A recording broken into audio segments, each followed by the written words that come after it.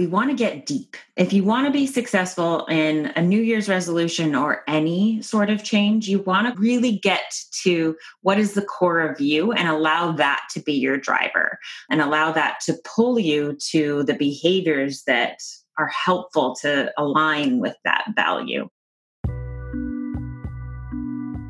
Hey, all of you Body, Mind, Soul seekers. This is your doctor, Dr. Body, Mind, Soul, here to expand the collective consciousness of the body, mind, soul connection so we can all learn to live a truly healthy life. Let's dive in.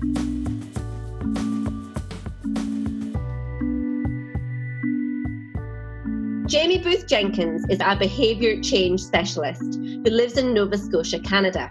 Jamie brings a lifetime of experience and a formal education in social work, applied positive psychology, and the neuroscience of mental health with a particular interest in addictions. So welcome, Jamie. Thank you. Thank you for having me. I'm so excited to be here today. We're at the season where we want to make some changes in our lives. And I want to know, what do you consider when setting New Year's resolutions, and how do we set ourselves up for success?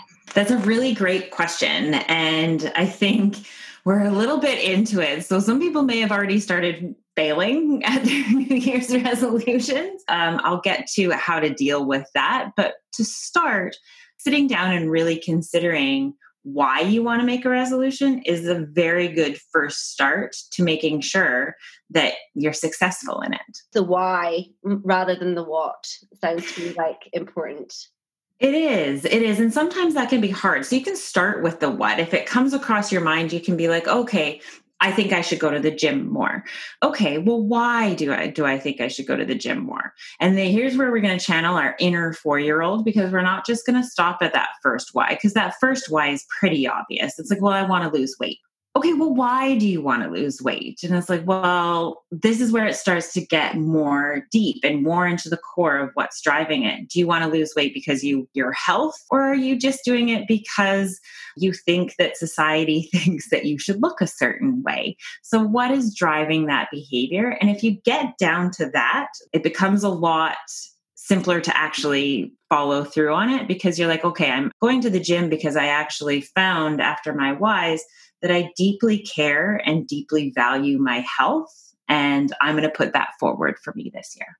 Yeah, it sounds like you're really getting to really connect with your values, to really connect with what's important to you, and making sure it's coming from you. Yeah, we want to get deep. If you want to be successful in a New Year's resolution or any sort of change, you want to really get to what is the core of you and allow that to be your driver and allow that to pull you to the behaviors that are helpful to align with that value. I can tell you about the worst resolution I ever made. I did the 30-day yoga challenge. By the end of those 30 days, I hated yoga and have not been back since, because it wasn't about the experience for me. It was about putting a tick on a calendar. Whereas if I had said, I want to see how many days I can do yoga in a row for, that would have been way more fun. Probably would still be practicing yoga, and I may have a 30-day, 100, 365-day a year practice. But because I framed it in that kind of negative, like bar marking way. When you turn an intention into a have to, then it almost gives you a stick to beat yourself with. And let's be honest, we don't need any more sticks to beat ourselves up with. We are very good at it. And that tends to be the thing that gets in the way of our actual behavior change. The biggest reason that people fail at their resolutions is that they hold themselves to an impossible standard of being perfect at it, or making that change immediately, or seeing results instantaneously, when if we're gentle with ourselves and we're say, okay, these things are going to take time and I'm not going to be perfect at it, it gives us permission to be human, which makes it a lot easier to change your behavior. I mean, I guess like the tricky part is there's part of you that does need to be kind to yourself, but then there's also the need to cultivate discipline in some way. So how do you negotiate that? Practice. I frame it as practice because practice is something that you have to do if you want to become good at something, but it's a place for you to experiment as well. So when you do come off and you hit that thing and you're not beating with your stick, the other extreme, of course, is just completely letting yourself off the hook and going back to the behaviors. So that's why I think planning for those failures is essential. So in the addictions world, when people are going through treatment, they don't just get sent out into the world after they've learned a little bit about themselves. They plan for it. They say, okay, where am I going to get hung up? Where is this going to be a challenge for me? And what am I going to do when it becomes a challenge? Who am I going to call? Do I have somebody that holds me accountable? Do I have to plan to avoid some of these situations? It's not about letting yourself off the hook, but evaluating it and saying, okay, I stopped. Okay, let's reconnect with my why. Maybe I fell off because my what and my how isn't aligned with my life. This is unrealistic. So maybe the what is the problem, but stepping back and into your why and saying, okay, I've fallen off. Why? First of all, that first why is, why did I fall off? So is it that thing? And second of all, why am I undertaking this behavior change? And then maybe also recommitting and saying, okay, like it's not, I've accepted that I fell off, and just kind of allowing yourself to move on. Smooth waters never made skilled sailors. And it is these blips, it is these times we fall off that we learn more about ourselves, and we learn more about what is going to throw us off, but also what's going to pull us through. So what are those strengths that are making me successful? And in the addictions world, I always say, you know what, relapses are not really relapses. They're just slip. It doesn't negate all the things that you did. If I had gone to 29 days of yoga and missed that 30th day, do I miss out on the benefit of the 29? No, I still got all that benefit. So it's just that reframe for yourself. You have to start where you are. You can't start 10 steps ahead. And I think often we want to be 10 steps ahead, and that often prevents us from starting. And to be fair, behavior change is hard because our brains really like taking paths of least resistance, and the well-trodden path is the one it's going to take. So you're fighting against your natural biology when you're doing this. So it's going to be difficult. What's the smallest step that I can take towards that? We tend to try to go for the big thing, but it's okay, like the 30 days of yoga. It's well, what's the smallest thing? Well, I can get up in the morning and stretch today. So these little tiny things, we don't have to do it quickly. And then I think the last thing that would really set us up for success is finding somebody or a community that can support you in that. We're humans. We're not meant to be in isolation. We're meant to be in community. And so relying on that is helpful. And I've been working in the behavior change through addictions because it tends to be kind of the extreme. It is a behavior change that people externally look at and is yeah, you probably should do that. So I think the best way to describe it is as a learned behavior. So actually, I learned this myself through Dr. Mark Lewis, who himself is a neuroscientist, who himself had a pretty significant heroin addiction as he was going through his psychology training. He was meant to be giving the heroin to the rats. He did not do so. So he eventually came out of it, and now he has started to study what is actually happening in the brain. And what he posits and proposes is that when we do things, how our brain works is through a reward system. So if I go out and I find a source of food, my brain gives me a little bump so that I learn that when I do this, I get food, I get a bump. And then we repeat.